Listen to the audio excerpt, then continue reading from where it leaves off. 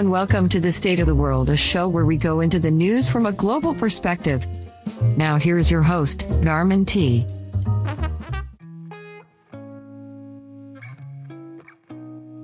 Welcome back to another episode of the State of the World. I'm Darman T.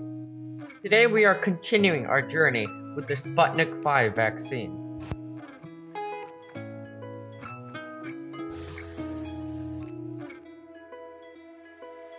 The Sputnik 5 vaccine is still in phase 3 trials.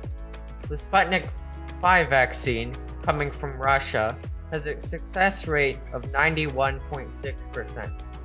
This is a two-shot vaccine. However, it uses a new style of vaccines, mRNA, just like the Pfizer vaccine. Also, the Sputnik 5 vaccine needs 2 degrees to 8 degrees Celsius. This makes it harder to transport than the Novavax vaccine.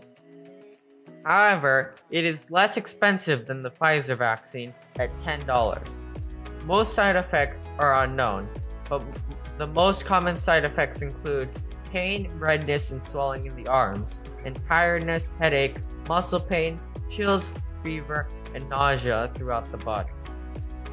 I just want to note though, these are some side effects. From personal experience, COVID vaccines don't have major side effects.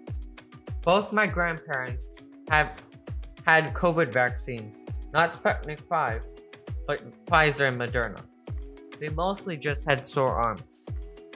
But sadly for kids, this vaccine is only recommended for adults 16 plus.